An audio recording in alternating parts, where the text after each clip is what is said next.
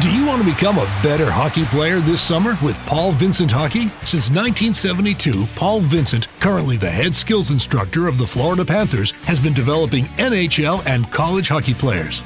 Paul Vincent stands by his saying, there's always room for player development.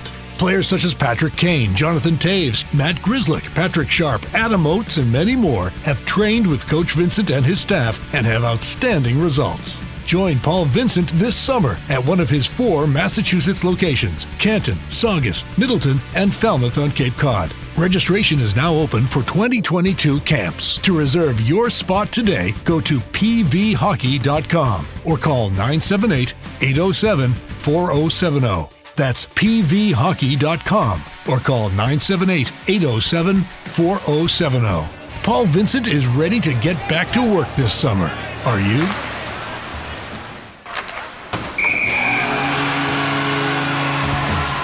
Welcome to New England Hockey Journal's Rink-Wise podcast, the podcast for serious hockey players and their supporters to help further their development and navigate their way throughout their hockey careers. And now, here is your host, New England Hockey Journal's Kirk Luedeke. Welcome to New England Hockey Journal's Rink-Wise podcast. Kirk Luedeke here. So glad you could join us. Got a great show today. We have Providence Bruins head coach Ryan Mougenel joining us. He's going to talk about kind of his experiences coaching and what it's been like being a first-year head coach, and then we're going to give you guys the meat. We're going to get into Boston Bruins prospects, because let's face it, everyone wants to know who's coming up through the pipeline and who's going to be getting it done. So we are so glad to have Coach Mougenel join us via Zoom. I'm in studio, and without further ado, here is my conversation with Ryan Mougenel.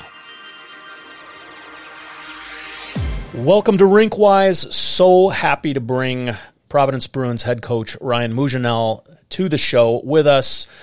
Mouge, how are you? Ryan, good to see you. Thanks for coming on.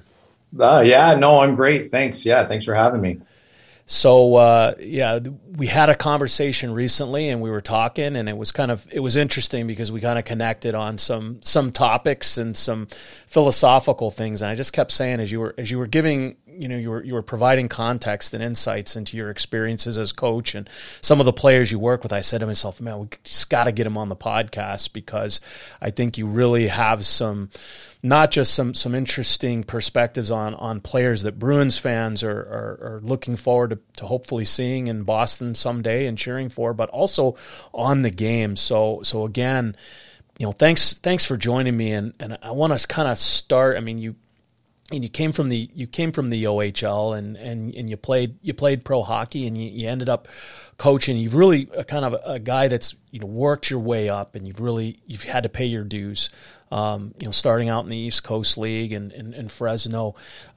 Just if you could kind of take us back to some of those early days of coaching and what you really had to learn, and it kind of helped you get you on this path to continue to climb the ladder. Yeah, it's funny because a lot of people say that about paying your dues, and I don't think I ever approached it like that. I think for me it was an education in the game, and sometimes education comes in different ways. I think about when I played, I wish at the time I'd probably taken more info in as a player. It's always kind of funny when, I was doing a hockey school with a couple of my buddies, the Primos that have played a long time. And I remember Wayne Primo saying to me, he's like, I just wish I remembered 1/4 of the drills. I don't know any drills. I don't remember anything from when I played. So there's experiences when you played, whether they're good or bad. And then there's experiences as you coach that kind of forge your way into making you what you are as a coach. And, I don't think I'm any different than a lot of other coaches that kind of, got their education in different ways. And I'm very thankful for that. I'm very thankful for the people that have had influences with me, things that I've taken good or bad. I think, that's what you can do when you're trying to, make your own identity as a coach. Right. And I mean, you started out under Matt Thomas, and now your guys are back together again. You got the band back together again. Maybe just talk about that relationship. Well, it's funny because Maddie and I grew up together. We were lifelong friends, and I think that was a real important part of it. And then I had Matty as a coach, as an assistant my last year playing.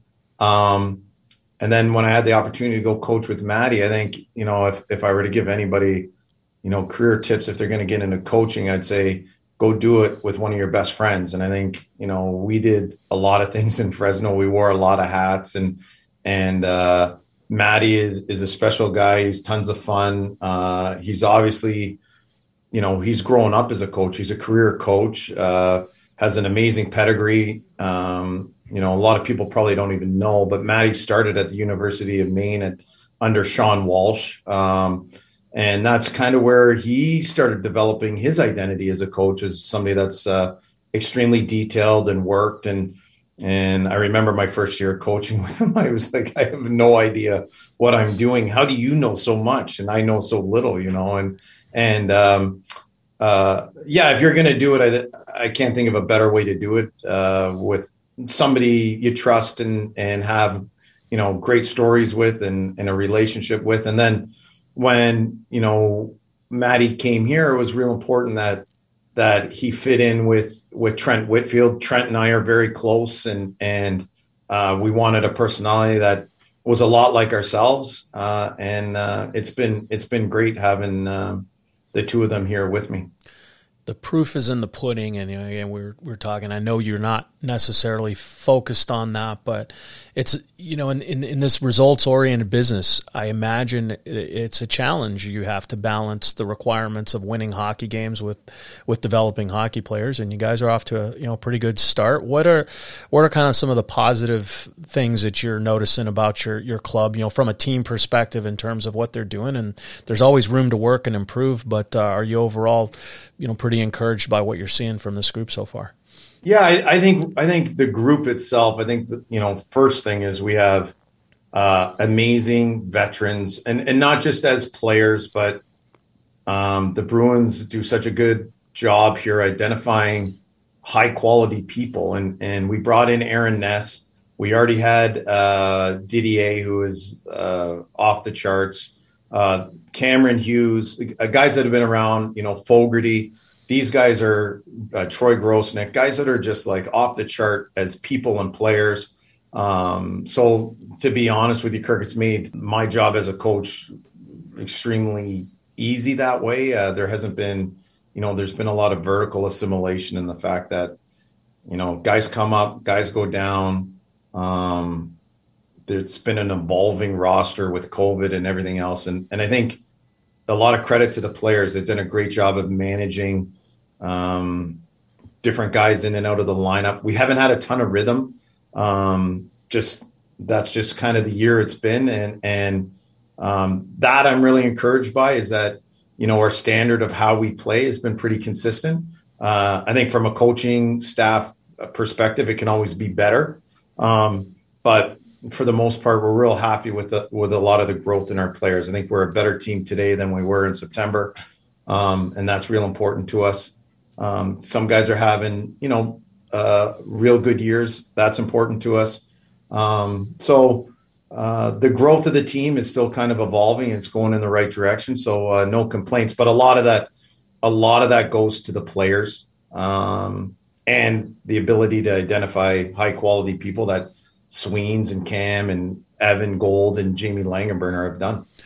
Yeah, I agree. And when we talked on the phone, I said to you, my honest assessment, there's a lot of chatter out there, and you respect points from all views, but I think a lot is made out of, when they try to rank organizations and they try to rank prospects, it's always about draft pedigree, and it's about, some of these teams are stockpiling because they've had volume picks and they've had early picks, they naturally come out at the pecking order. And my honest assessment with the Bruins, you've got a couple really intriguing higher end guys in the system, but you have a lot of guys that I think, and I mentioned this to you, they're good pros. And, the Bruins have had to be creative because maybe they haven't had those high picks and a lot of picks. But they've done a pretty good job of building a pretty good organization. And just your thoughts on that and your perspective of some of those pros that are now playing for you in Providence.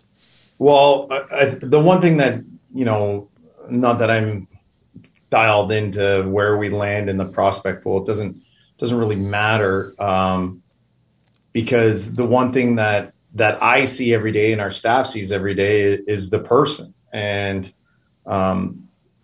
they've done a great job of drafting kids that want to be hockey players. And sometimes it takes longer than others.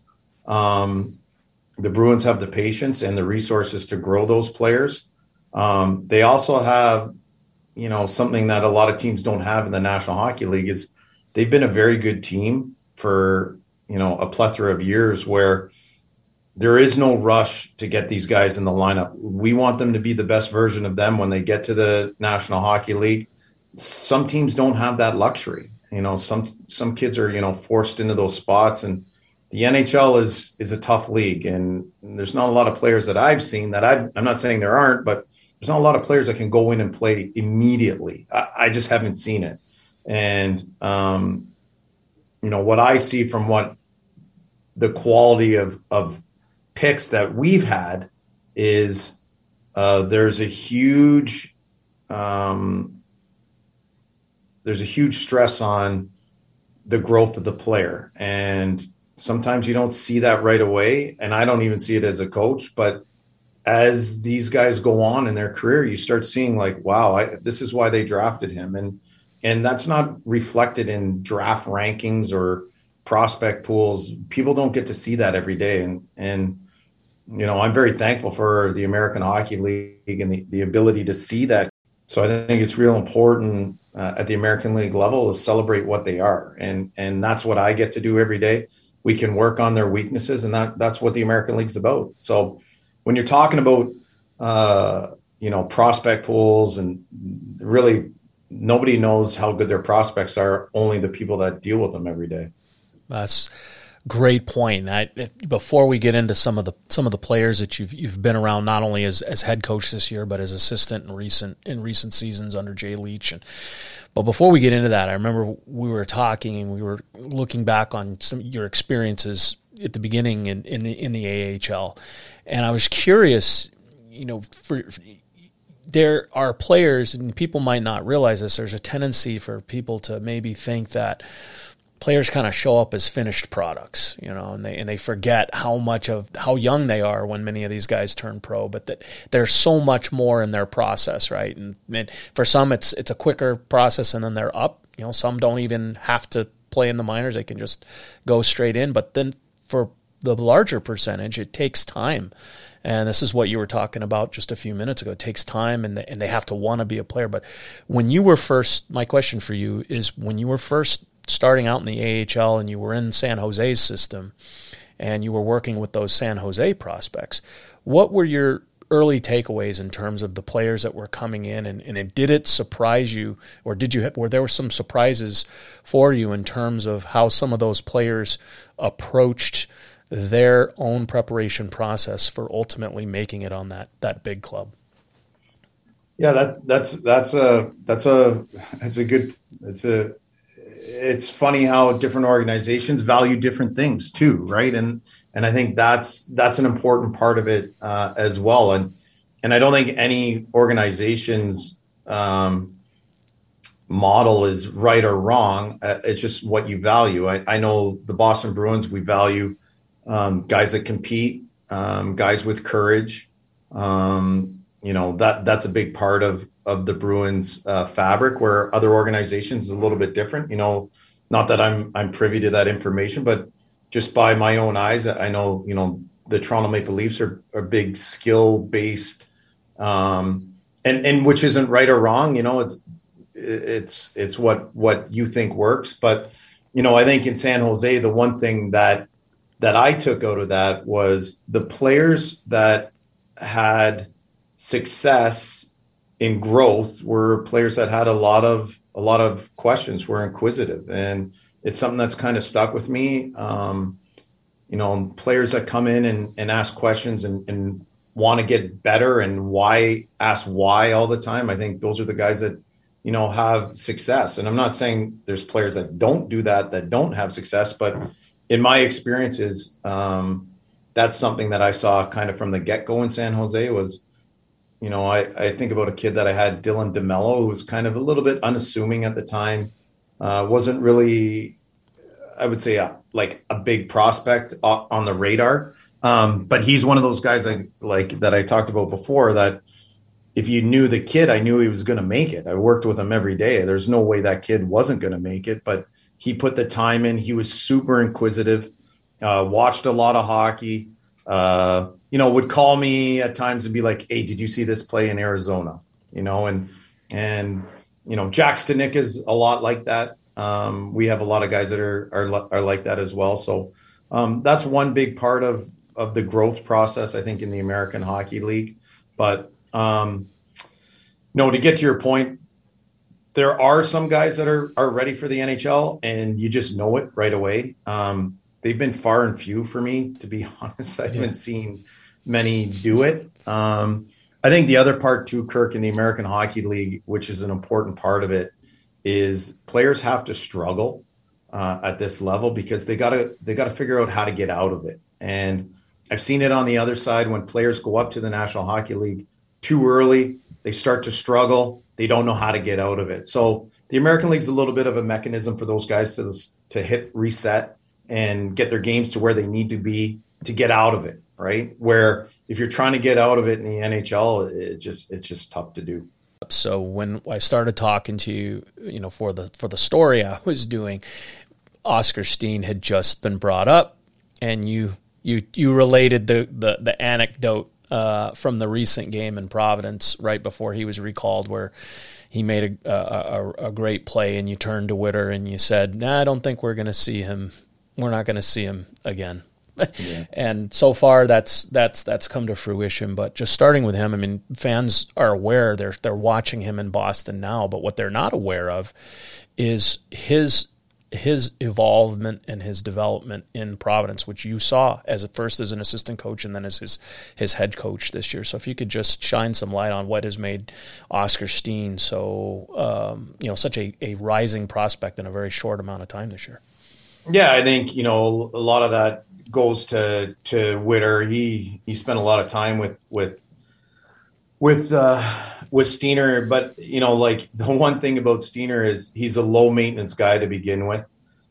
He's got a crazy thirst to get better. He's a student of the game. There were things in his game early on, he is an intense kid. He's a fiery kid. You'll see it from time to time, and he played with a lot of physicality, and not that he had a lot of those things we talked about as a Bruin that we value, right? He's tons of courage. He's super committed, all the things that we love about him. And now, I think this year he was put in a way more kind of offensive role, and he just flourished, and he was ready for that. I don't think he was ready his first 2 years for it, to be honest with you. But his growth has been a nice, steady burn, and that's what you want to see. He's at a spot in his career where we know he can go up and help the Bruins, and it's always hard at the American League level when you're losing a player like Oskar and losing the person around the room. I'm not going to lie, we kind of miss him a little bit from time to time, just the personality, let alone the player. But that's what the American League's about, is when guys are ready, they need to go. And his game was in a good place. I think it's still in a really good place up there. And he's mentally ready for the NHL. And I think that was another big part of it, was his growth mentally, I think was a big part of it. One thing we talked about is the importance of when you're working with young players, especially players that are in developmental leagues, whether it's in juniors, whether it's, AHL, it's sometimes things aren't going so well for them. And so they have, whatever their own thoughts were about their path and their process, maybe they're not where they thought they need to be, but the importance of not moping or making, focusing on things that they can't control, but to be ready when your number's called, and be ready and respond, and it could change your life. And we're looking right now, number Number 5 on your roster, but number 58 up in Boston, Urho Vakanainen gets an opportunity, and he goes up and he's making the most of it. And again, had it not been for injuries and COVID and things like that, he's probably still down in Providence. But your just thoughts on how he was doing for you and what you've seen watching him from afar since he's gone up. Well, Vax is another guy that's, I'm sure Bruins fans wanted to see him in the lineup the day after he was drafted. But again, it really isn't a reality in this business. I just don't think that, especially for defensemen to go up and have immediate success, it's just not a reality. I wish it were true. There's few and far Charlie McAvoys or Kel McCarrs. There's not a lot of those guys. And listen, those guys are going to struggle at some point in their career too, right? Like that's part of it. But Vax was in 18, 19 when we had him. He'd already played 1 year of pro hockey. He was like he's a super mature kid, and his growth was a little bit stunted by injuries early on. Right. And then, I'll be honest, when he went up, I just don't think he was ready for the NHL, and both physically and probably more mentally. Like, he got up there and he's like, this is a really good league. He came to the American League. He's like, this is a really good league. And he came back this year, bigger, stronger, meaner, took in so much information on how he has to be. And I thought he was really, really good in training camp. And then that's just kind of like growing all year with him here. He was our best D. He was just outstanding. And then when he went up, his game was in such a good place. Like I'm not really shocked. He's a really good hockey player, and that's something we've known. It's about getting the opportunity and the runway to do it. And, I watched him the other night, and I was like, he's a special kid. He's another guy we miss. He's got tons of personality, and it shows in his game. And, he's a guy I'm real happy for. I think he's going to have a great career. 22 years old, and in the old model, he would be just a college senior. He would just still be in college, right? Right. And you forget that sometimes too, right? Yeah. Especially with that guy, he acts like he's like 39 sometimes. He's an old kindred soul. But again, slow burn, right? Putting in all those mechanics, getting his body stronger, and I thought the pairing of him and McAvoy the other night was great. Yeah, no question. It must be difficult. You do it because you must, but it must be difficult sometimes to tune out that white noise when you see so much. This guy should be this, or And look, I'm guilty of it at times too. I am really glad to see him having success because, again, if not for certain circumstances, he might have had to wait a little longer, and who knows. But he's really, to his credit, he jumped in there. That play he made, the defensive play in the OT, to stop that rush and turn the play the other way, which led to Taylor Hall's goal. I mean, to me, if you are a coach and you want to draw up a textbook example of an important contribution from a defenseman on both sides of the ice, that's it right there. That's the clip. Yeah, and it's been a process with Vax too. Like, one of his greatest strengths for me was always encouraging him to create offense. And you don't always say that to young defensemen. Now you got to tone him down, which is always kind of good. But he was somebody, we needed it in his DNA. And I think, he's playing with some real good players up there. I think he feels a little bit more comfortable. And everybody has a past of how they grow in the game. And I think one thing that Vax was always celebrated for was how he defended. He played in a men's league at 17. So he probably didn't have a lot of those opportunities to go and create offense. So, we always see the sexy plays and we're all excited about that. But for me, Vax is some of his best attributes, is how he defends, which was real good, was in a real good place. But what I wanted to see more from him was encouraging offense, because he has a great mind for it. He just needed to do it more. And he started doing it. And when he does it, he's really good at it. So I hope that part of his game keeps developing in the NHL. I think he's got people there, especially Butch, Butch has got such an offensive, brilliant mind. I think he'd be great for Vax. Right, and I'm taking back to that play he made against Washington, just a chip off the wall to spring. Yep. Taylor Hall. I was going to say that was actually even a better play. Yeah, that's the better play, right? That's what you're looking for. I go back to young kids; they always want to stick handle past the opposing player, and you're just right at that spot, just inside the blue line. That's the danger area where you don't want to turn the puck over. Right? So, I wouldn't say there's a ton of fluff even in Vax's game, right? Like he's kind of eliminated any fluff and.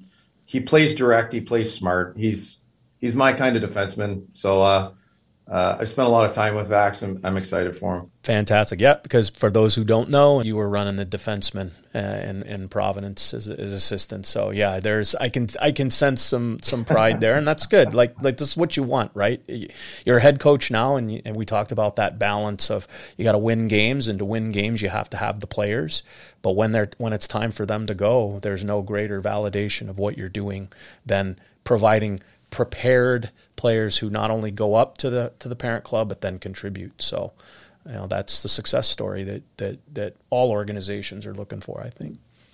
Well, it's a fine. The one thing I would say is that's why it's so important to develop everybody, because your seventh, your sixth, seventh defenseman one day or the next day they're your 1-2. So it's important everybody gets their touches and their time, and that's why assistant coaches and skill coaches, and I think in the Adam McQuaids of the world, like in the Chris Kellys, these guys are so important. They've done such an amazing job of communicating that to the players, and we talk about it too. It's when I was in the East Coast League and I was in Las Vegas, I was all by myself, and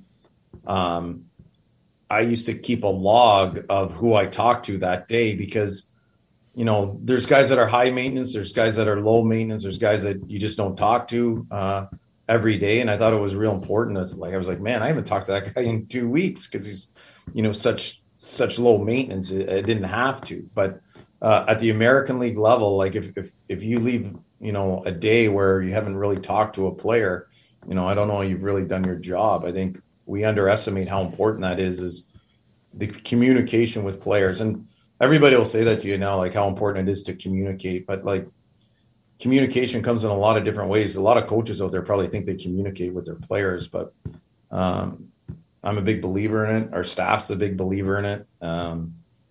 That's where you get growth.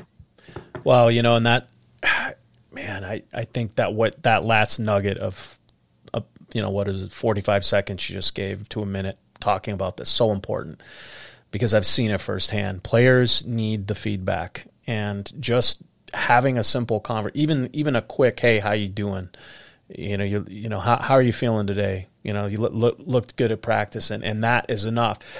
But not having it, and I can remember having a few conversations with players, and I would say, well, have you talked to him lately? And head coach, no, I haven't. He hasn't said a word to me. And I'm like, okay, I better check on this before I say too much more, because that communication is so important. So for people who are listening to this podcast, go back, listen to what Coach Mougenel just said, because it's important. And even coaches, if you're coaching at any level, it's so important to have that connection and that communication with your players, because they crave it and they're not always going to come in and ask for it. New England Hockey Journal's Rinkwise podcast will return after this message.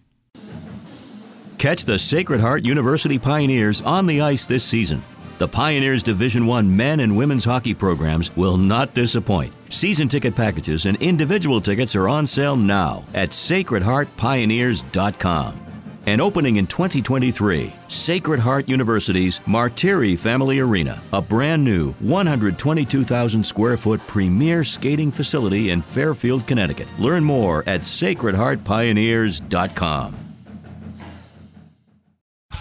Are you serious about playing your sport in college? Do you need a flexible education that allows you to maintain your practice and competition schedules while also preparing you to succeed at the next level? You should check out the University of Nebraska High School. UNHS is accredited and offers more than 100 online courses, including NCAA-approved courses to protect your academic eligibility. Students could earn a UNHS diploma or take a single course for transfer credit. Courses are college prep, self-paced, and available 24/7, 365. Enroll anytime and take up to a year to complete a course. Visit highschool.nebraska.edu today. Do you want to skate fast? For 50 years, Laura Stam instructors have taught youth players to pros how to skate correctly, powerfully, and fast. Players who attend Laura Stam power skating programs learn how to skate fast by learning how to execute every maneuver in hockey. They become powerful, stable, efficient, and explosively fast skaters. If you can't wait for a clinic, join our subscription skills video service, and we'll show you the skills taught at our clinics in an easy-to-use video format with training plans to guide your training. Register or subscribe now at laurastam.com. That's LauraStamm.com. You can learn to skate fast.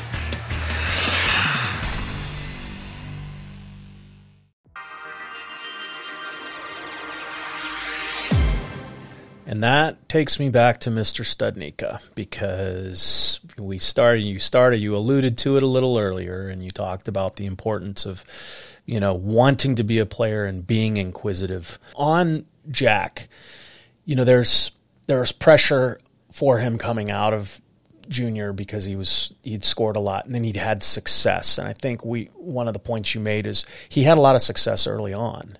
And it's usually the other way around, right? Where a player comes up to the higher level and he's got to find himself. But then in his case, he really kind of popped in Providence, and then he had a good first few games in Boston. So what has been so important to him, getting back on track, getting his development back on track, and then what's going to stand him in good stead to eventually break through and establish himself at that level and be the player that he can be, and we all kind of see in him because he's so versatile and smart. Yeah, you've hit the nail on the head. It's no secret he's a real good player. He's a smart player.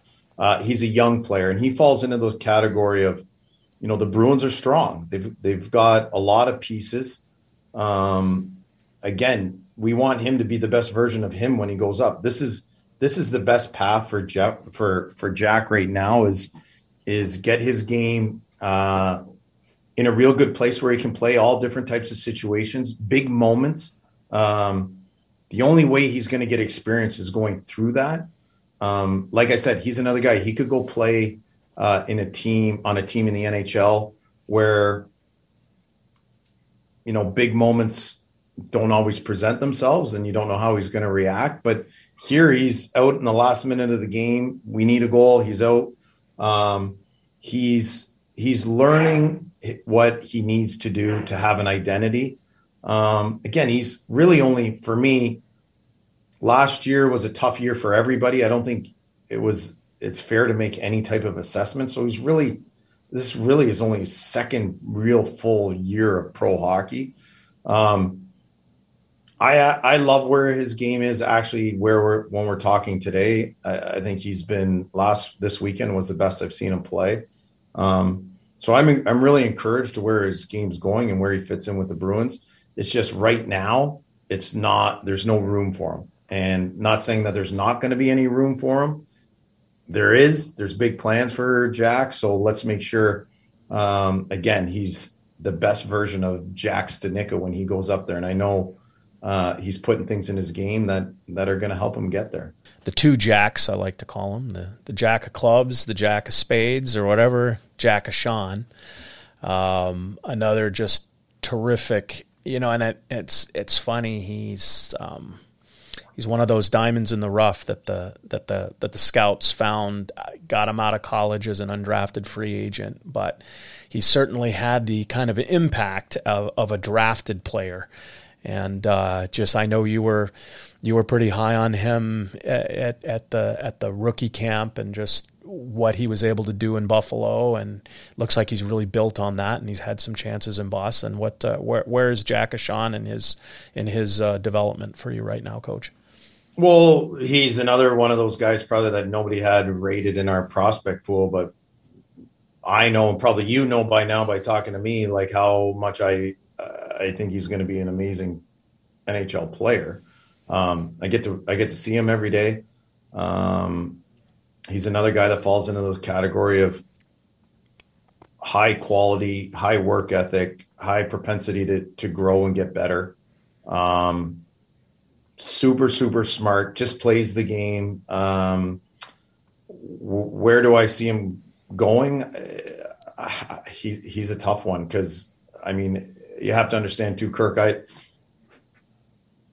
you're protective of guys at this level. I just think I've worked with some really good defensemen that are now having huge careers in the NHL. He's right up there for me, not to put crazy expectations on him, but our scouting staff, Jamie Langenbrunner, I think the first thing they probably saw was how competitive he was. And that gets lost because of how skilled he is sometimes. Right. But he makes hard plays in tough places. He defends extremely hard. That's one of my favorite parts about him. I think Butchie said it best. He wants to have an impact on the game. And, I think about this year when it was a 2-2 game playing Springfield. He's in on the rush on the PK, and, he's trying to score, and it ends up in the back of our net off the rush. And I said to Matty Thomas after, I said, that's actually what I love about Jack. As much as it hurts sometimes as a coach, he wanted to make an impact on the game, and you don't want to ever take that away from a player. That's what makes Jack Ahcan who he is, and he's a special player in that regard. And for me here in Providence, we're very lucky to have him. They've got some good fortunes on the back end right now, but if he goes up and he gets a little bit of runway, he's another guy I don't think we'll see very much of again. Right. Yeah, I guess the old adage, it's easier to tame a tiger than paint stripes on a pussycat. That's right? it. So, yeah, that's it. Yeah, good. But yeah, he just plays with the. I mean, and I had mentioned you before. To me, that he reminds me a lot of Torrey Krug. Plays with a real chip on his shoulder. Brings that kind of. I mean, yeah, he's not going to be able to physically match up one-on-one on some of the bigger, stronger guys in the at the NHL level or even the AHL. So he's going to have to be smart, but he is, and he's engaged, and he always, he's like that guy that always, he always comes to the dance ready to go and on time, right? And that's, I guess, all you ask for.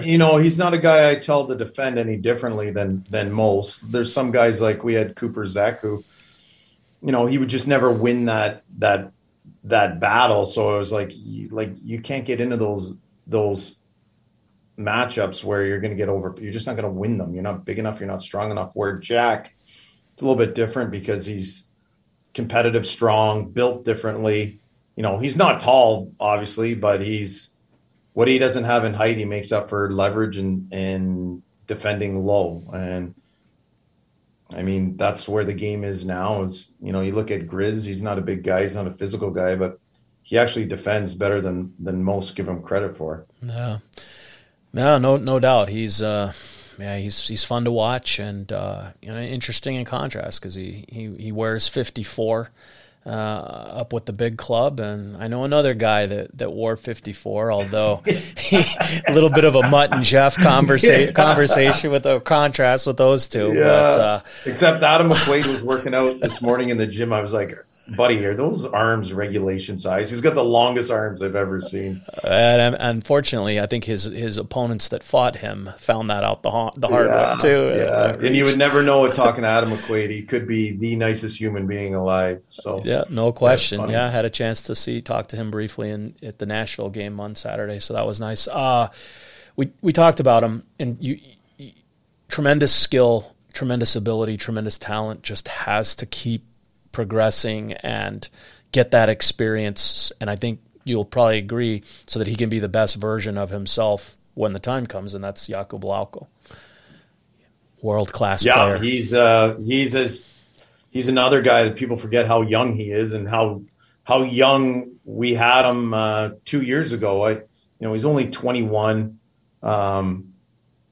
He's as skilled as anybody on our team. There's things in his game he's got to clean up, and he knows that. We've recognized that. But again, full of life. You enjoy being around him at the rink. His speed obviously is something that probably jumps out at you right away. Jacob's learning the game that he's got to find different ways to contribute.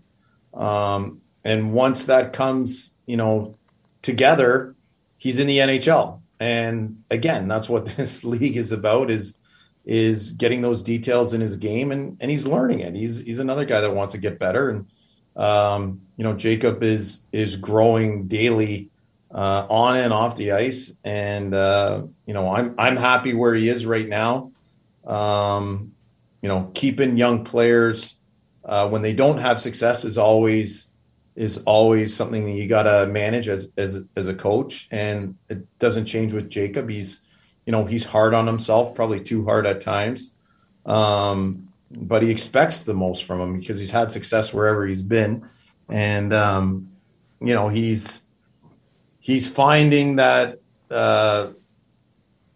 in this league, when you have success and you have those details, you're not here very long. So it's a little bit of a learning process for Jacob, but he's on the right track. Again, special kid, definitely going to play. Again, just when he goes up, he's got to build credit in the bank for Butch and his staff. And those little details are so important when you go up there.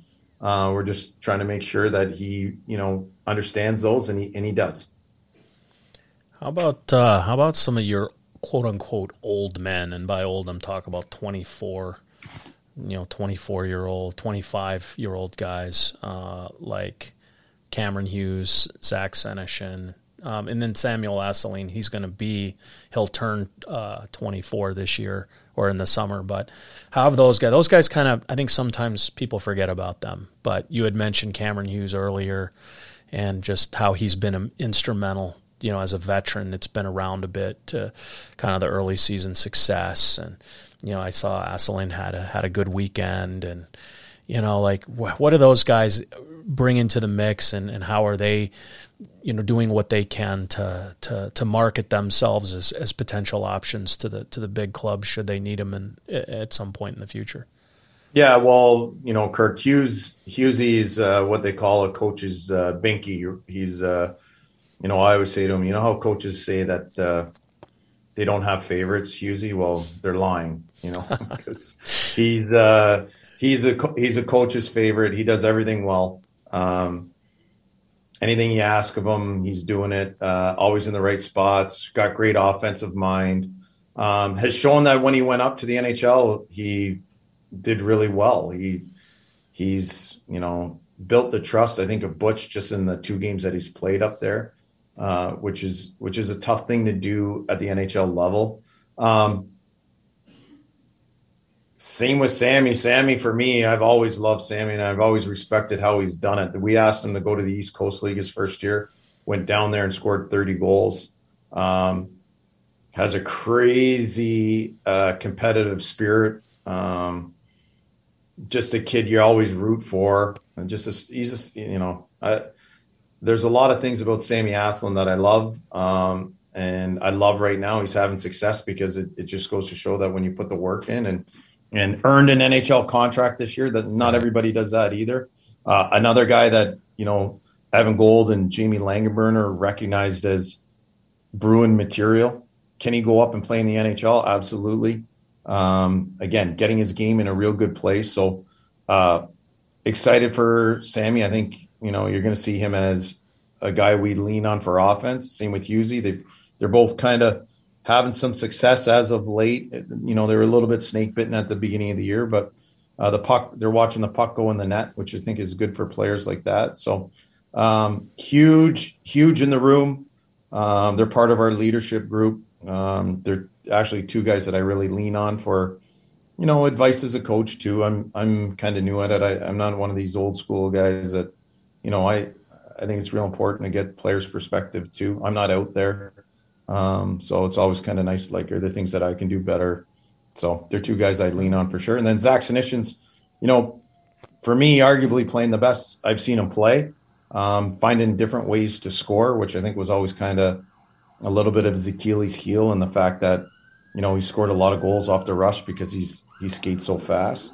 So he's putting some things in his game, and it's great that he's having some success doing it. It's good to hear. I mean, there's so many, right? I mean, I didn't mention Jesper Frodin and Matt Philippe, but you just seem to have a lot of depth there. You've got, and I guess that speaks well to when the Bruins call them up. You've got players like them and Voyer and Brady Lyle and players like that can just kind of hold the fort, I guess, and keep the home fires burning down there when you are challenged with having to insert different pieces into the lineup. Yeah, well, and the other part of it, like a veteran guy like Aaron Ness has really kept the back end kind of together. There's been games where it was just him, and we had 4 or 5 call-ups from the East Coast League, and he just shows his versatility and a leader and everything you want in an older player. And then Lewington, the other night was out on the 6-on-5, so it speaks volumes of how the coaching staff viewed him up there, and it's nothing that we don't know down here. He's a very competitive fella, and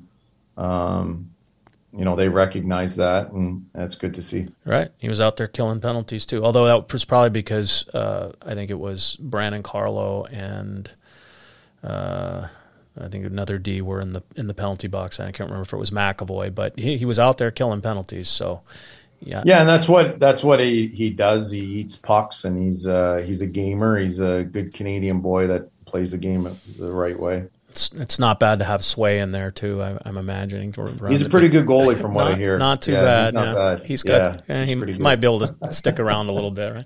Yeah. We'll keep him around. As we wind down, I really appreciate the time. I would be remiss if I didn't bring up some of the guys that aren't in Providence right now, but you've had a chance to work with, whether it's at the Prospects development camp this summer at Warrior or at the rookie camp. But guys, people are really interested in the Mason Lorais of the world and Fabian Lysell.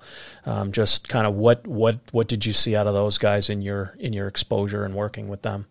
Yeah, I mean, Fabian Lysell is a pretty exciting player. It's funny. His first game was I don't know if you were there, Kirk, but it was okay. There were some glimpses, and then his second game, went off. I was blown away by him. What a steal!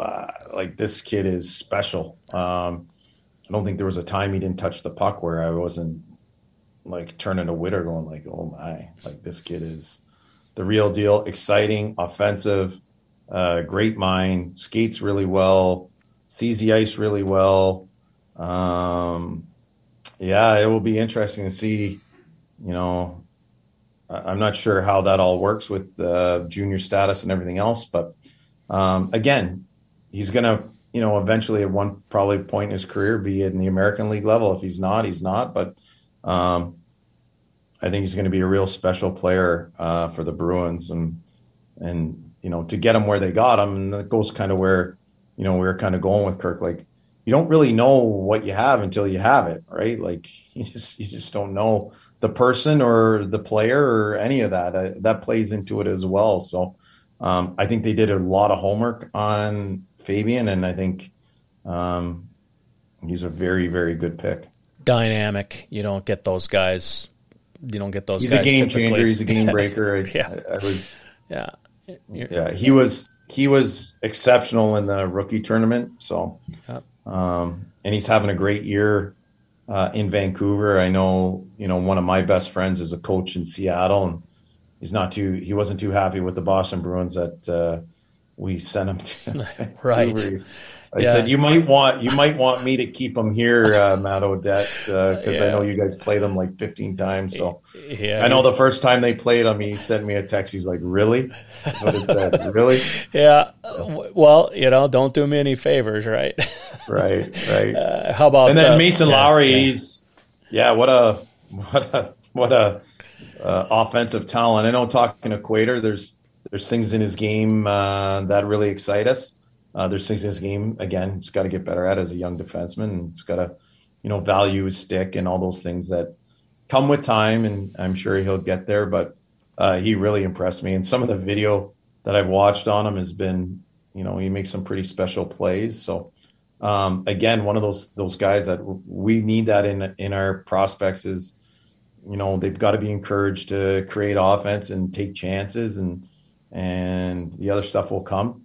But we want it in their DNA. I think that's an important part of it as a young defenseman, especially. It's got to be encouraged. That's where the game is today. Like, especially if you're going to play for Butch, you got to be able to make plays. And I watched, and I talk about it a lot with guys, is, Brad and Bergie and Pass, and these guys work so hard down low to get you the puck up top. And if you don't complete a play with them, like, you're not getting it. Eventually what happens is they just stop giving you the puck. Right. And that's what I said to Vax. I said, Vax, like, if you keep pumping pucks back down the wall, like, eventually they're going to stop giving you it. So let's make sure you're committed to completing a play and, have some fun down there and playing with great players. So we'd like to see all our D, regardless of what you think you are or what you've been told you are. We want, that in your DNA, and it starts at a young age. So it's good to see that Mason Lowry has that in him already. Well, there are some guys we didn't get to, but I think that is a good, solid, I think that's a good, solid trip to the prospect buffet if you're a Boston Bruins fan. Coach Mougenel, again, we're grateful that you could give up your time on an afternoon after practice and with everything you have going on to join us on the Rinkwise podcast. Really appreciate it. I'm just going to go one last kick at the can here, just in terms of coaching philosophy, just to hammer the point home. You talked about the importance of inquisitiveness, and the story you related to me was one of the best players you've ever been around, being that inquisitive guy. That future Hall of Fame, probably not an exaggeration. Certainly one of the best players of his era, but inquisitive and wanted to be better, and that's what's driven him, and that's Joe Pavelski. And just thought we could maybe end on a note like that. It blew me away. One, when you're around, you get like an amazing opportunity to be around like amazing players and people. Like, in San Jose, I was around, Larry Robinson a lot. So a lot of like my influences are from Larry, and Joel Pavelski, had a lot of opportunity to be around him, and a player that good, that inquisitive, wanted everybody's kind of opinion, what I saw, what you like.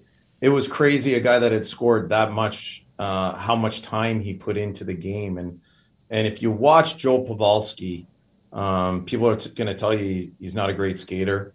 And I'll tell you time and time again, that as long as he plays in the NHL, he's going to score 20 goals, just because he finds different ways to score. And he's done that not through talent, but he's done that through work and being like that. And it's something that I reiterate to some of our guys is like, you can't stop learning. You can't stop getting better. Any time you can take ownership in your own development, regardless of where you are, just because you're in the NHL doesn't mean that the developing doesn't stop. And he is, for me, somebody that I wish I had a lot more of that when I played. He just kind of blew me away. And then, on the flip side of that, when I came to Boston and we had the opportunity Leachy put together a Zoom with Brad Marchand and talking to all our prospects. And I thought it was, for me as a coach, I was just blown away by Brad and how, there's things that this guy's done in his career that people would not believe the time he puts in, Brad does, on getting better. And if you ask me, he's one of the best players in the world right now. And I don't know if people even in Providence, when he was here, would ever have said that he would be, the top two left wingers in the NHL. But again, they don't know the person. They don't know the drive. Super inquisitive. And he really reminded me of Joe Pavelski when he was talking, and it really kind of hit home with me as a coach. And it's something I hit home with the players is, be that guy. There's nothing wrong with that.